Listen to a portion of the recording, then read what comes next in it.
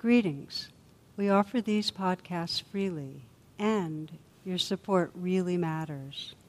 To make a donation, please visit tarabrach.com.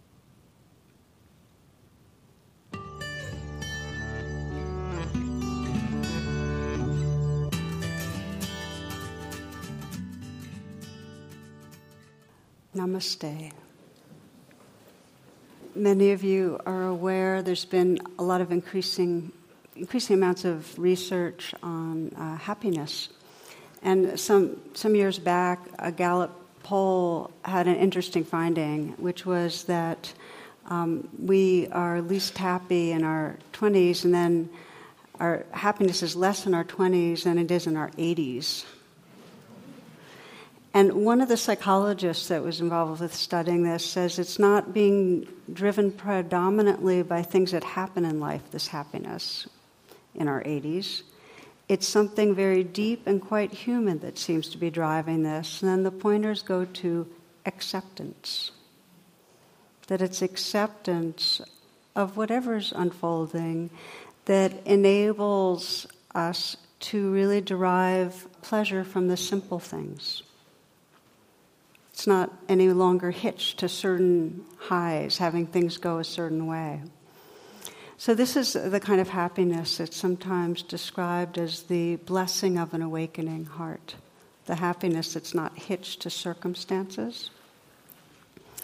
And the good news is that it's still within reach for those of you who are not that near to 80. So what I'd like to do this class and then next week is look more deeply at happiness, at what blocks happiness, and two key pathways that are very interweaving that bring the peace and happiness, the appreciation that really are the heart qualities that we think of as happiness.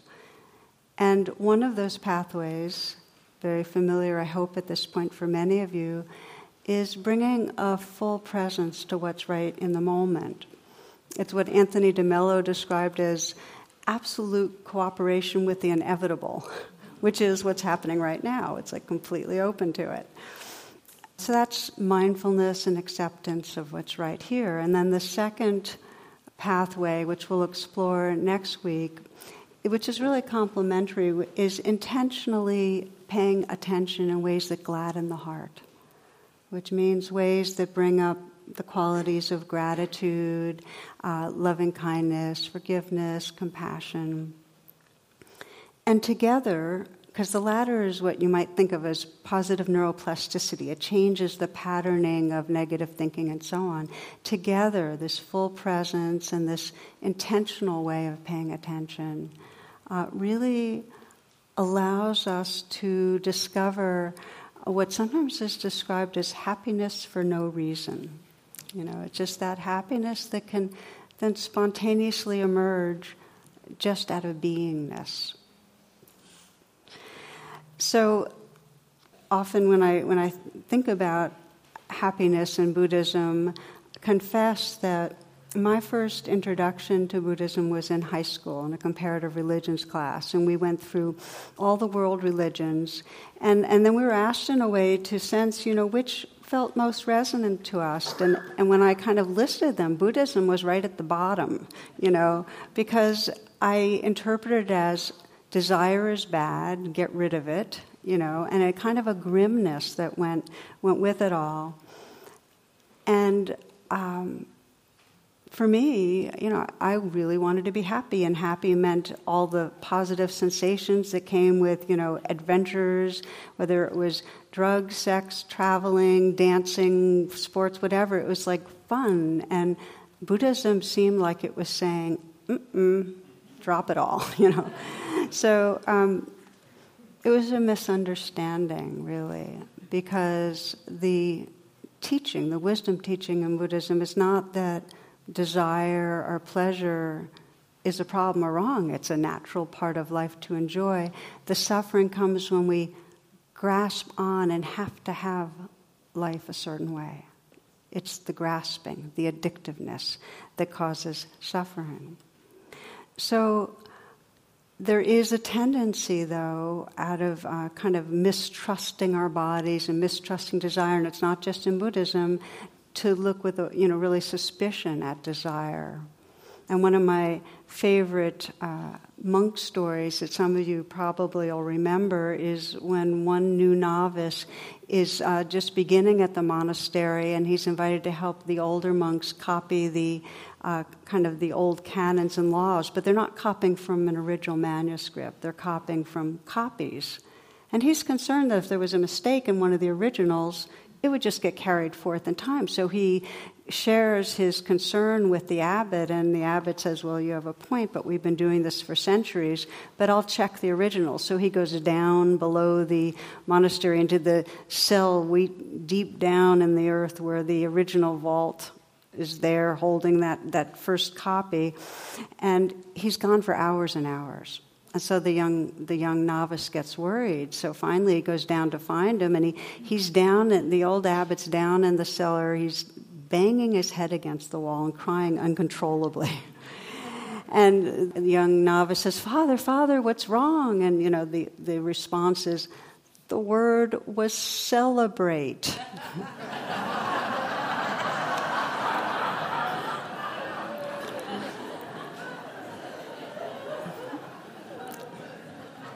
So we have this negativity bias, and you can see it on the spiritual path that there is this quality of grimness and striving, like we've got something we have to overcome and somewhere we have to get. And I love it the way Thich Nhat Hanh describes the path. Many of you know Thich Nhat Hanh, wonderful Zen teacher and poet. He says, it's not enough to suffer. You have to touch peace also. Peace and happiness and beauty. It's part of the path. I remember one story of Thich Nhat Hanh was invited to a Zen monastery on the West Coast where they were really ardent practitioners, and after some days of being with them, they asked him, Venerable Sir, what else can we do to deepen ourselves on the path? And he said, just 2 things. And one of them, he says, is to walk more slowly, and the second one is smile. Just smile. I think he said sleep more too, actually. So happiness is part of our potential as we evolve. The reason to care about it, the reason that we talk about it is not as something else to grasp towards, but as something to honor as a domain that's a natural part of our being, our potential to awaken. And the Buddha said, I would not be teaching this if genuine happiness and freedom were not possible. So we can touch it in any moment. It's an innate part of our being, our naturalness, and of course, it gets covered over. It's our evolutionary capacity, and the more primitive parts of our evolutionary brain tend to take over, the survival brain, and contract us. And the message is, in those moments, something's missing or something's wrong. And when that is the message going on, rather than being open to the fullness of what's here, we contract. And our tendency, and you can watch it, is to approach life like there's a problem. That's the filter. There's a problem I have to solve. And I'm curious, I like to check in now and then. How many of you have noticed this, that you're kind of trying to figure things out a whole lot, a problem? Can I see it? Yeah, good number, okay. So a lot of the times there's a sense that we're trying to get through the day. We're on our way to something else. One of my favorite poets, Hafez, has a poem called Tripping Over Joy. And here's how it goes. What is the difference between your experience of existence and that of a saint? The saint knows that the spiritual path is a sublime chess game with God, and that the beloved has just made such a fantastic move, and that the saint is now continually tripping over joy and bursting out in laughter and saying, I surrender. Whereas, my dear, I'm afraid you still think you have 1,000 serious moves. 1,000 serious moves. I feel like this in some way sums up our limbic trance, that when we get identified by wants and fears, we get grim. We're trying to make it through the day and get controlling. And what that means is that we can't enjoy the landscape that's just presenting itself. There's a little adage that says a truly happy person is one who can enjoy the scenery on a detour. How many days do we not have detours where we really want to get this done and that happens? And can we go with the flow and enjoy it? I mean, it's a really important question, since we're always getting in some way waylaid. Can we enjoy it? Maybe let's turn that into a real inquiry for the moment. If you want to just sit back and kind of close your eyes and check in.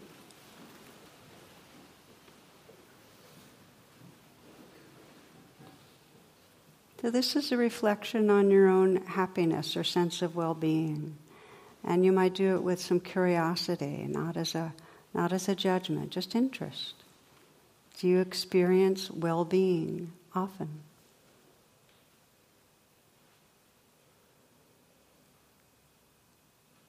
If you scan the last few days or today, were you making the 1,000 serious moves? Or were you happy? When detours happened, did you enjoy the landscape, the scenery? When you're happy, what do you sense gives rise to it? Is it sense pleasures, like you're feeling good physically, or beauty to the eye, beautiful sound, touch? Are you happy because of activities that you're doing? There's a sense of engagement or flow. Maybe a sense of mastery. Or is happiness come when you're feeling intimate and close with others? Does it come when you sense a kind of meaningfulness, that you're belonging to something larger? Or do you find there's a sense of happiness without cause, that there's just a spontaneous happiness that just arises?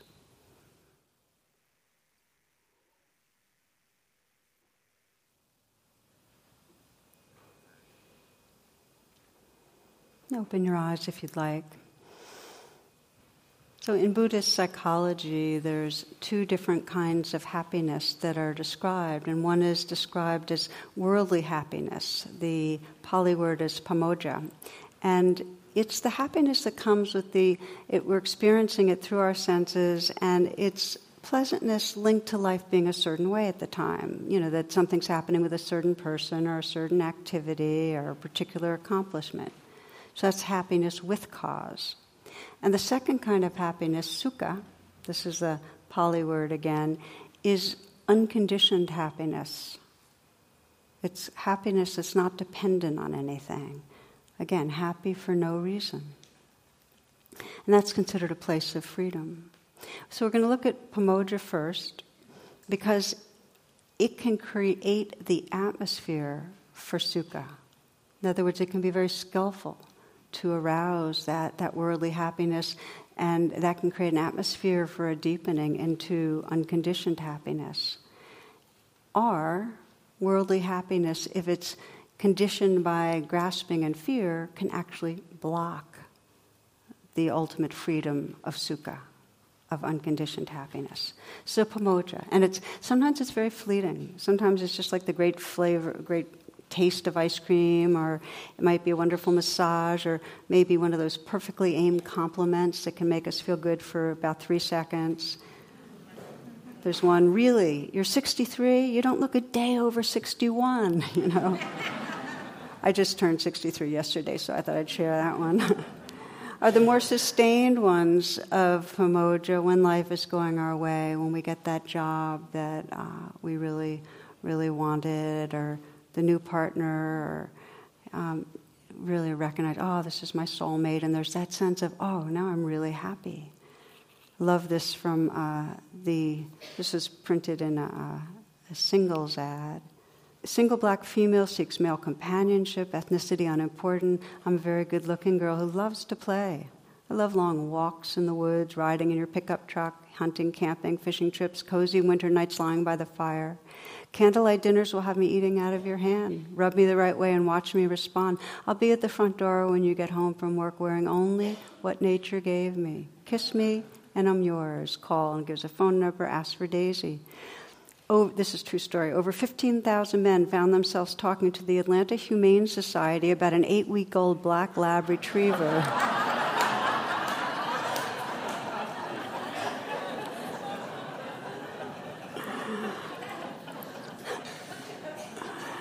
So happiness that's linked to conditions can be deeply rewarding. It can be wholesome. And again, as I mentioned, when there's some real sense of mastery and beholding beauty, writing a poem, really looking at the intricacy of a blossom, the mystery of it, painting, hugging, gardening, it can be really, really lovely. The happiness that comes when someone else is kind and we feel that of gratitude. So when happiness is hitched to conditions, like I just mentioned, the painting or the poem, and it's met with a kind of presence and openness versus the quality of I have to keep this, I have to have it this way. When it's held lightly, and this is, William Blake, you might remember the line, kiss joy as it flies by. When it's that kind of pomoja, it's conditioned, but it's held with openness, it does create the atmosphere for more unconditioned happiness. It starts entraining us to a quality of delight and openness. It undoes habitual negativity that blocks a deeper kind of happiness. So we'll, as I mentioned, be exploring this next week, but there is wholesome pomoja, wholesome happiness that is conditioned. The difficulty, as I've been pointing to, is that so often the conditioning there is that we fixate on certain vehicles of conditional happiness. We have to have things a certain way for us to be happy. And so in the body, there's even this sense of something's missing, incomplete, have to have, or something's wrong. So attachments like this, attachment to having this kind of person, or this kind of feedback or approval, or having this kind of food, or this kind of fix, the attachment's fueled by a delusional belief. We call it sometimes if-only mind. It's like, if only I have this. And we all have this if-only mind, so listen carefully. If only this happens, like my body finally feels better, I finally get my health back. They can seem really realistic, but if only this, then I'll be happy. That's if-only mind. And it happens around, as I mentioned, food, alcohol, accomplishments, possessions, another person treating us a certain way, or a child behaving, the right partner, the right body. If only this, then I'll be okay. One example, a man named Jim who divorced at 50, was in a crisis, and felt like his life was out of control. Again, if it's only I can get back into looking attractive and attract that person, that was his. So he decides to change his lifestyle and goes on a strict diet, jogs, his weights, takes sun baths, designer clothing, ends up reducing his waist by 6 inches, expanding his chest by 5 inches, swelled tan, decides to top it all off with a sporty new haircut. Afterwards, while stepping out of the barber shop, he's hit by a bus. As he lay dying, he cries out, God, how could you do this to me? And the voice from heavens responds, to tell you the truth, Jim, I didn't even recognize you.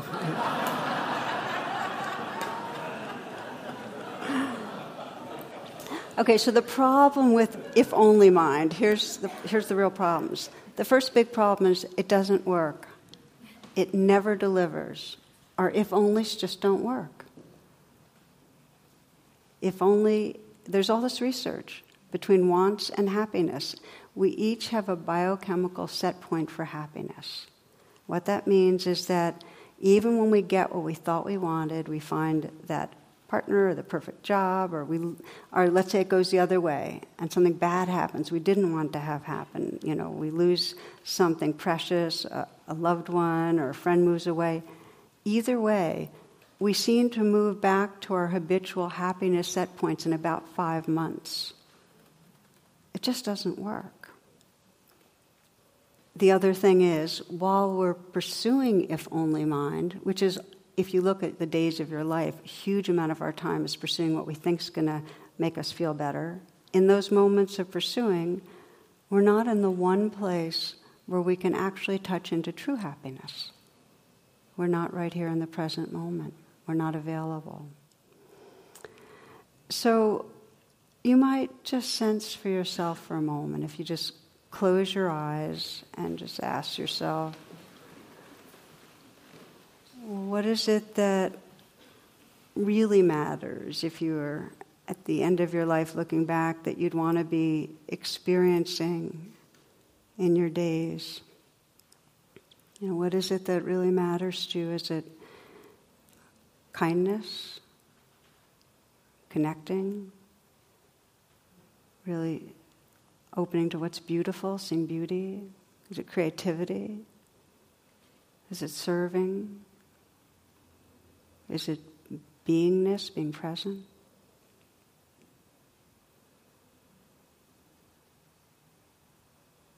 And how many moments in the last few days did you touch into what really matters to you?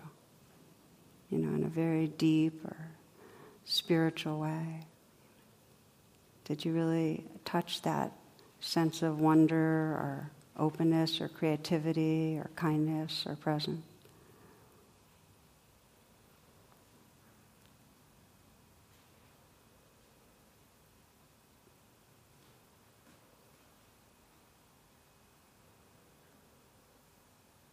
And if not so many, what was in the way?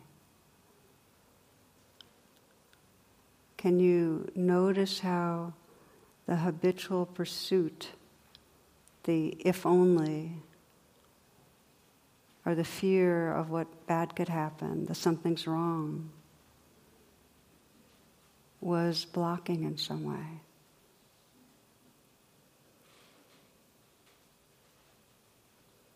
Can you sense how the shadow of Pamoja, which is really the if-only mind, blocks happiness? In the moments we're pursuing, there's an undercurrent of dissatisfaction. It's really like saying, right now is not okay. And it reinforces our set point. When you're chasing after that which will then make it okay, the financial stability, the getting something else done, the losing weight, the in some way getting somebody's approval. In the moments of chasing after, we're leaving home, we're reinforcing our set point, and we're blocking happiness. So the evolution to true happiness is transforming our relationship with life.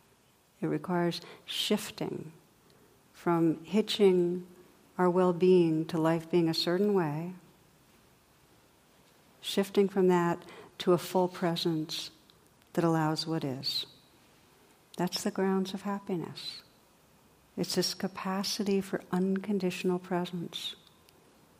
Again, absolute cooperation with the inevitable. If we begin to examine it, that presence begins with a sense of allowing. There's some wisdom in us that says, okay, just open to the moment and let it be what it is. Allow it.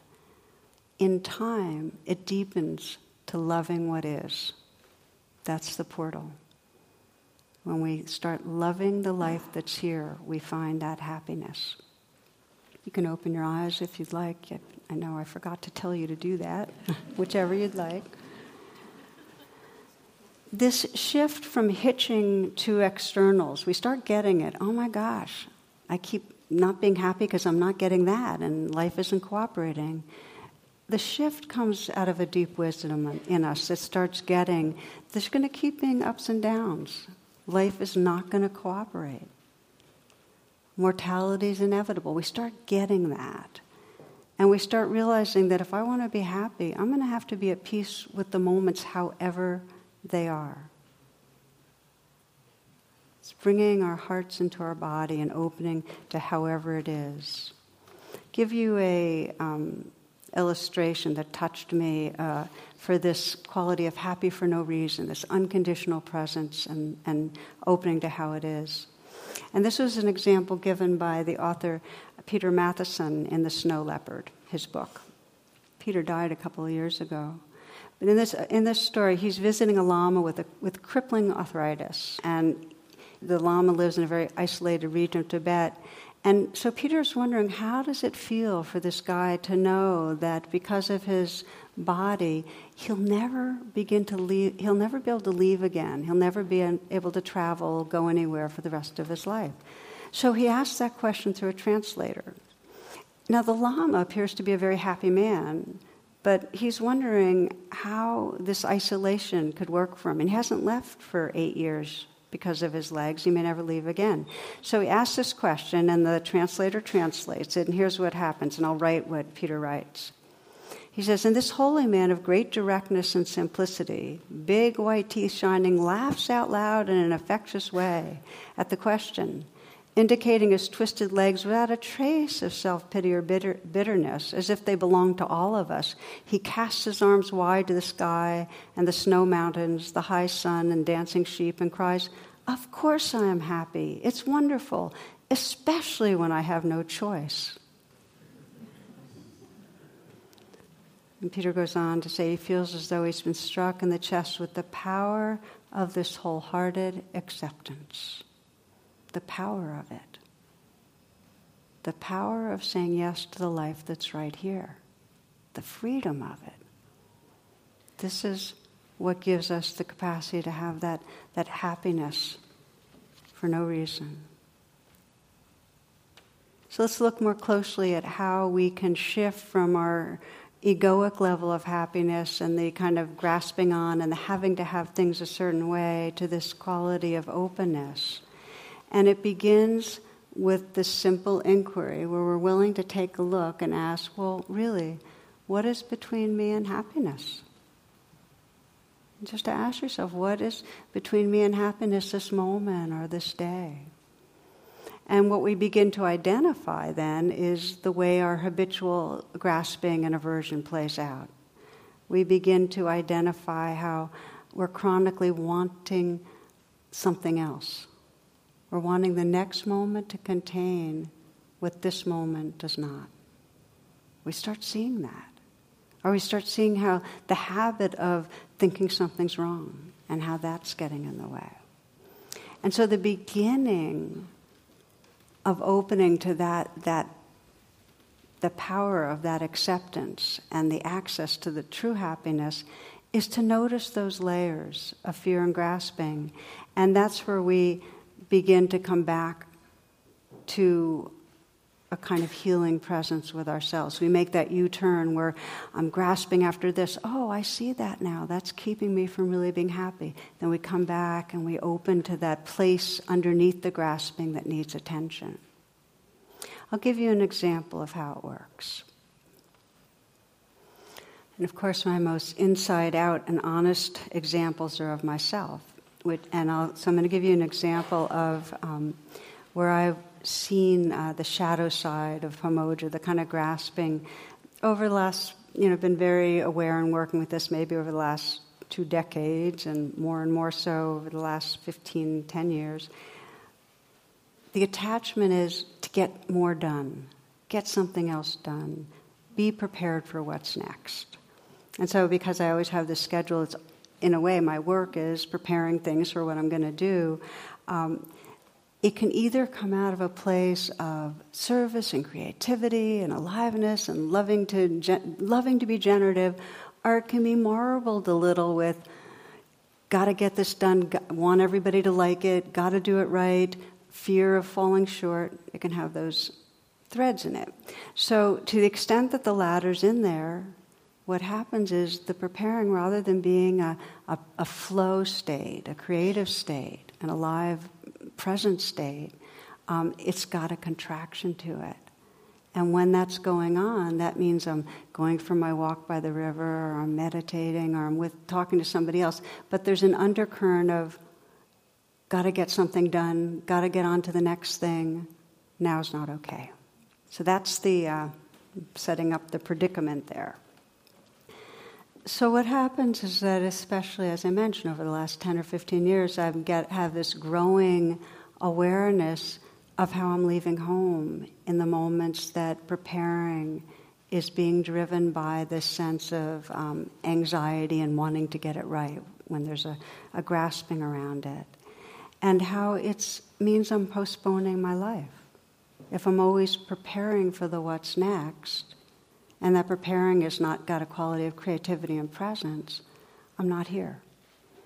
So there's a wisdom place that sees that and can grieve that or feel sorrow about it and has a longing to wake up around it. And that's where I have to make the U-turn rather than fixating on the what's next and how to get it done and how to check things off the list.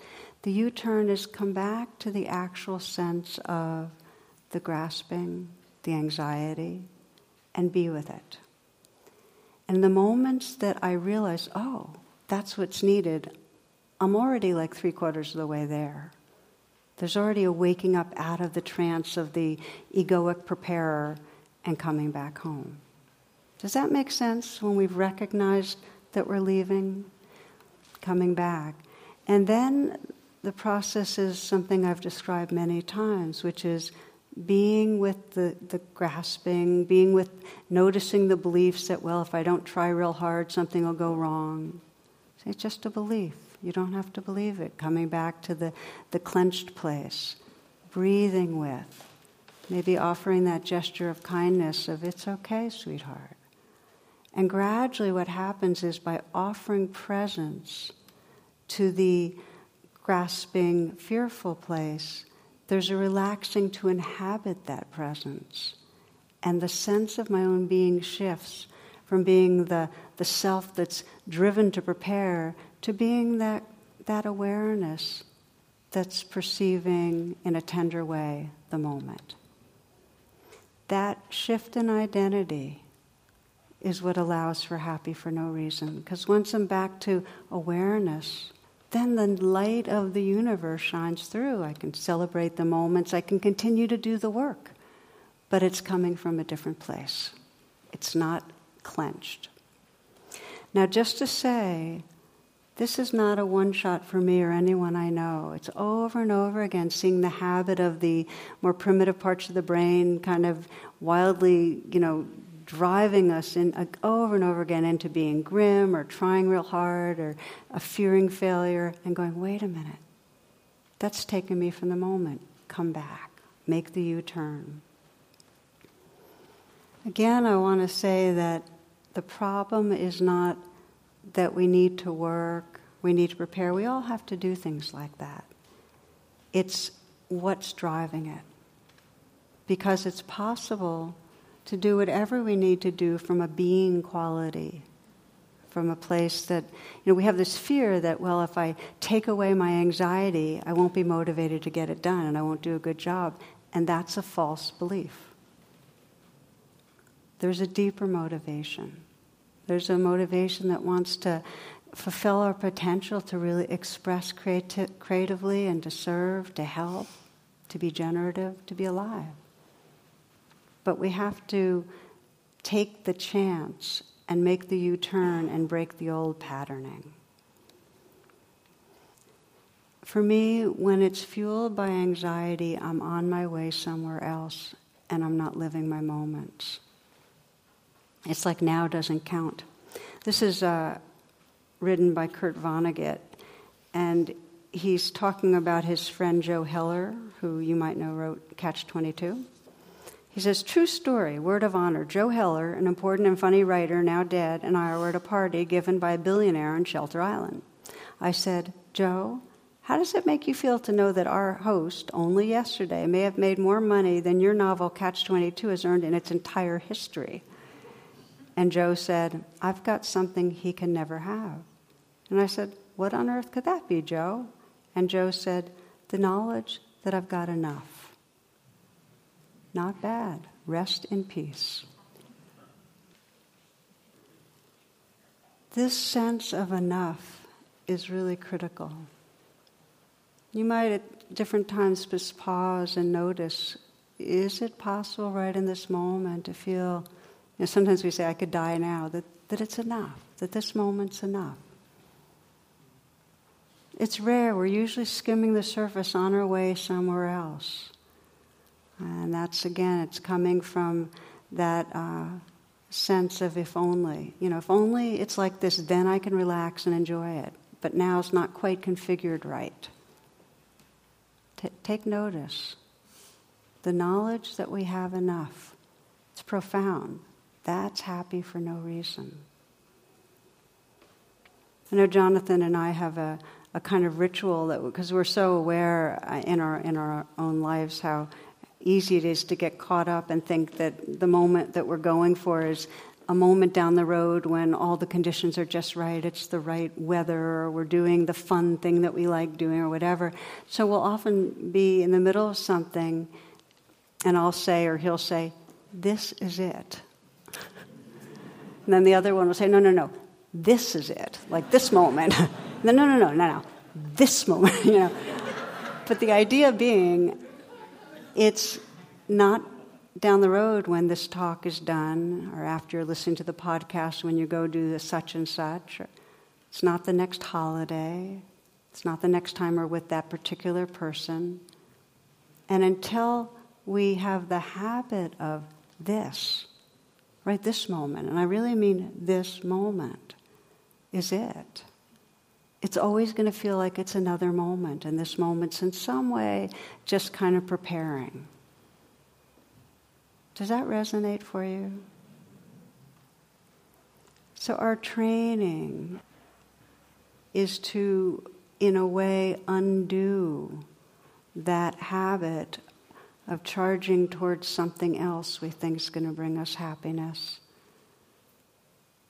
Are living with that trance of that something's wrong and I can't open to this right, this moment.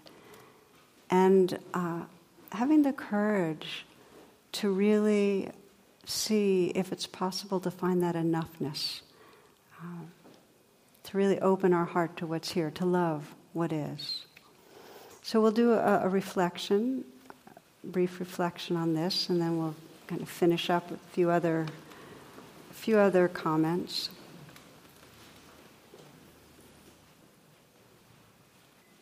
You might ask yourself that question, what is between me and feeling happy?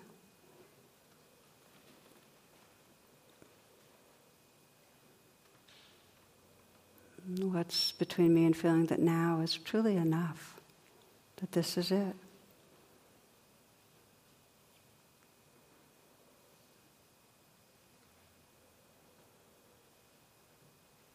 And you might sense if there's a kind of if only I could be a little more comfortable physically right now. What are you waiting for? Are you waiting to be more physically comfortable? What are you waiting to change in your life for you to finally be able to say, okay, now? Sometimes it's real specific. Maybe it has to do with somebody else in your life changing so your relationship can be okay. Or maybe it's for the financial security, some kind of recognition or some type of contribution. Maybe you're waiting till you finish preparing for one particular thing and then you can relax. Or losing the weight. Or maybe it's the well-being of somebody that's dear to you. All things that matter. And yet if the habit is to be waiting, if the habit is, if only this could change, even if it's just a hairbreadth away, we are separated from true happiness. So sense what's there. And if you're conscious of a particular fear or want that's getting in the way,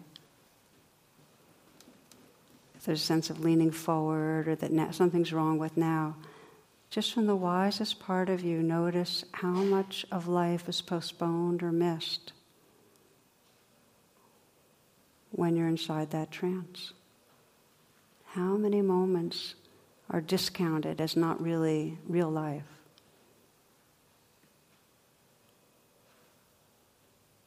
in any moment you can make that U-turn, that homecoming of just choosing presence, and that is the key.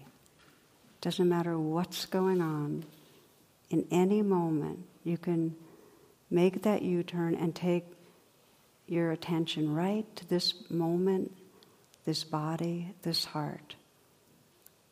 Right now sense if there's any wantings, any fears, that you can bring a very gentle, kind attention. You might put your hand on your heart and really accompany whatever is between you and happiness with the breath, with your presence.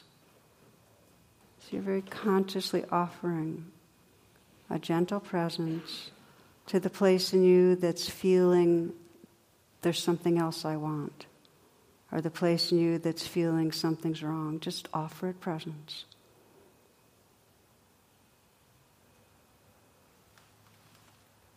Sense how deeply you can give the experience in your body and in your heart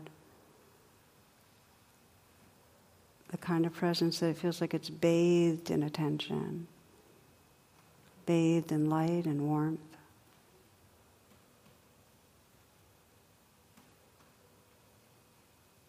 How deeply can you bring a kind of yes and kindness to just what's right here? Let this be it, this moment.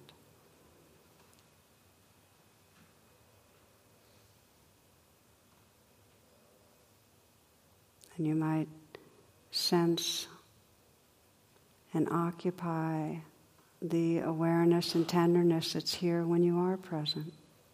To sense the quality of your beingness that starts really becoming accessible when you offer presence to the life that's here. Be that presence.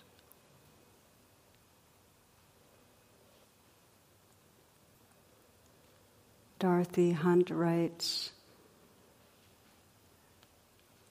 "Peace is this moment without judgment. That is all. This moment in the heart space where everything that is welcome. Peace is this moment without judgment.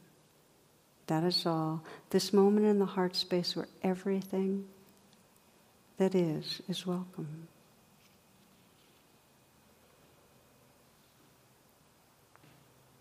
As you start choosing presence, saying yes to what's here, that yes can unfold into loving what is.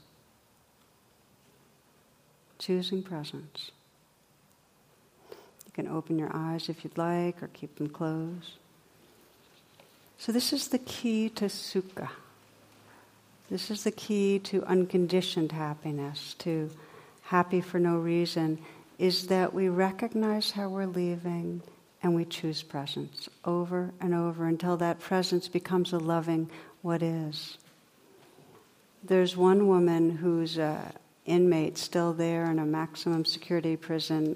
Some friends of mine are teaching in and offering mindfulness classes. And she describes what happened to her, that she says that for the first several years she was there, she was really scared. She was just a constant fear. And then she says she was angry about being there. And then she moved on, and under that there was a sense of guilt and then shame, regret, mortification. Then she got introduced to mindfulness. And here's what she writes. She says, mindfulness works. Wherever a person lives, however a person lives, there is stress in every life. I look out my slit of a window and see the prettiest stars I've ever seen because I can really see now. Why was I here for 15 years before I realized that I couldn't detect yellow flowers under low-pressure sodium lamps in the courtyard? That's easy. I never bothered to slow down and pay attention, to be mindful. It's hard here not to make plans for when I go home. It's harder to face the realization that when I go home, I might not actually ever get here. Those days make me have to be okay with today. As a Christian, I know I was never promised tomorrow. As a mindful person, I can see that this sky is pretty. This grass is green. And if this is the only sidewalk I'll ever get to walk on, I'm at a place where I can appreciate that it's not always a bad sidewalk. I have joy in pointing out Orion the hunter when I leave my meditation group on Wednesday night.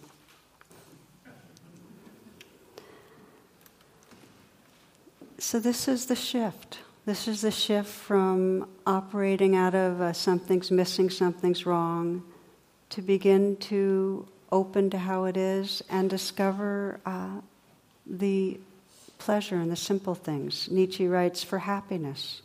How little suffices for happiness, the least thing precisely, the gentlest thing, the lightest thing, a lizard's rustling, a breath, a whisk, an eye glance.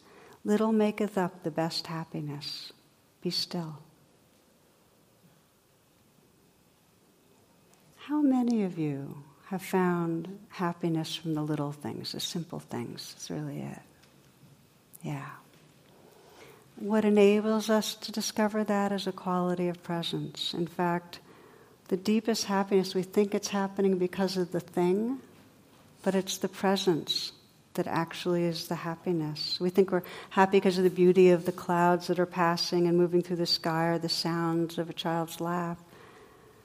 But what's allowing us to be happy is the background of presence, the background space of awareness that's tender and awake.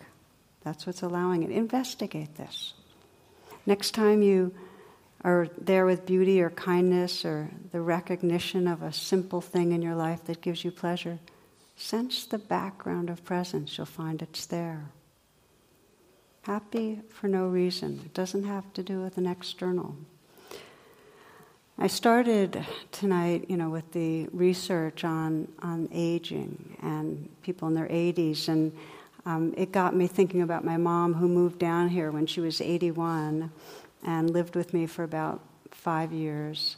And at the first couple of years, she actually was quite fit. She was able to hike with me and kind of go up and down some hills and so on. And then it was like an amazing adventure. It was an incredible adventure. And then we'd slow down and we'd walk along the river slowly, and it was still an adventure. Because everything was really, she was very alive to everything. Then we'd walk even slower, and we'd have to do it arm in arm. And then she kept talking about how fun it was to walk arm in arm. And then when she was dying, last time down to the river, Jonathan picked her up and put her in her car. She had a Cabrio convertible that was 20 years old, this Cinnabar. It was all cinnamon looking. And so he put her in the convertible, and on the way down to the river, she was going wee, feeling the air going through her hair, and then in a wheelchair by the river. This was 1 week before she died. There were seagulls, and they were kind of mixing it up with the geese, and she's going, "Wow!" We don't have to wait. We can all feel that. We know that tenderness of presence.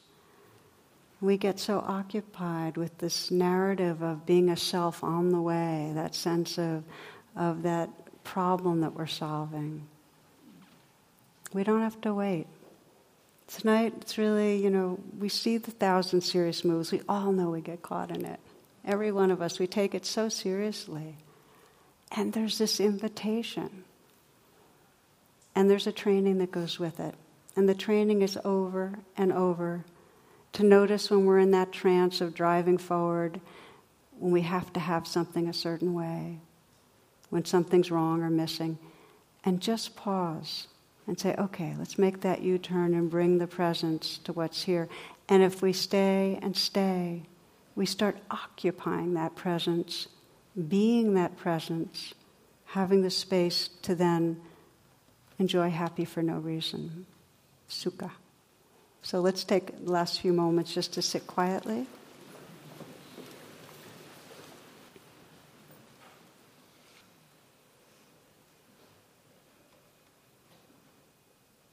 And let your only intention be to relax. And just to say yes to the changing moments.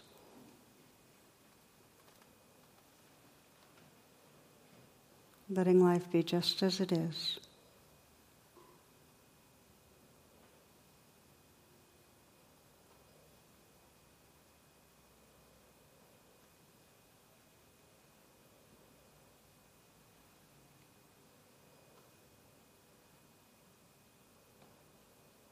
resting in the space that is yes, that's open and allowing, gentle.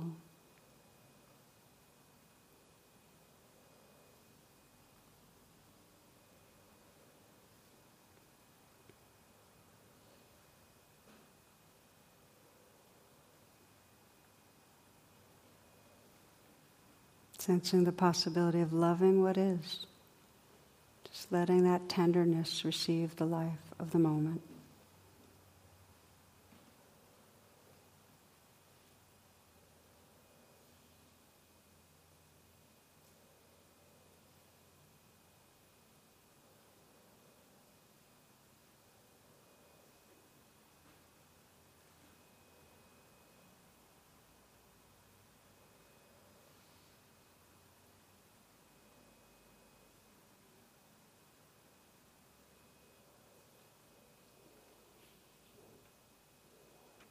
Peace is this moment without judgment.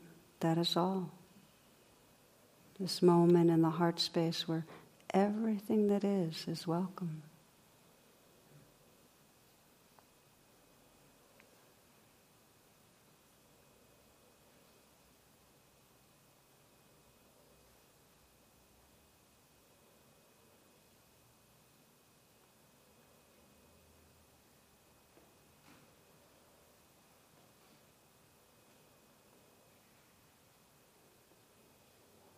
May we awaken to realize that heart space that includes this changing life and that can cherish and celebrate the moments.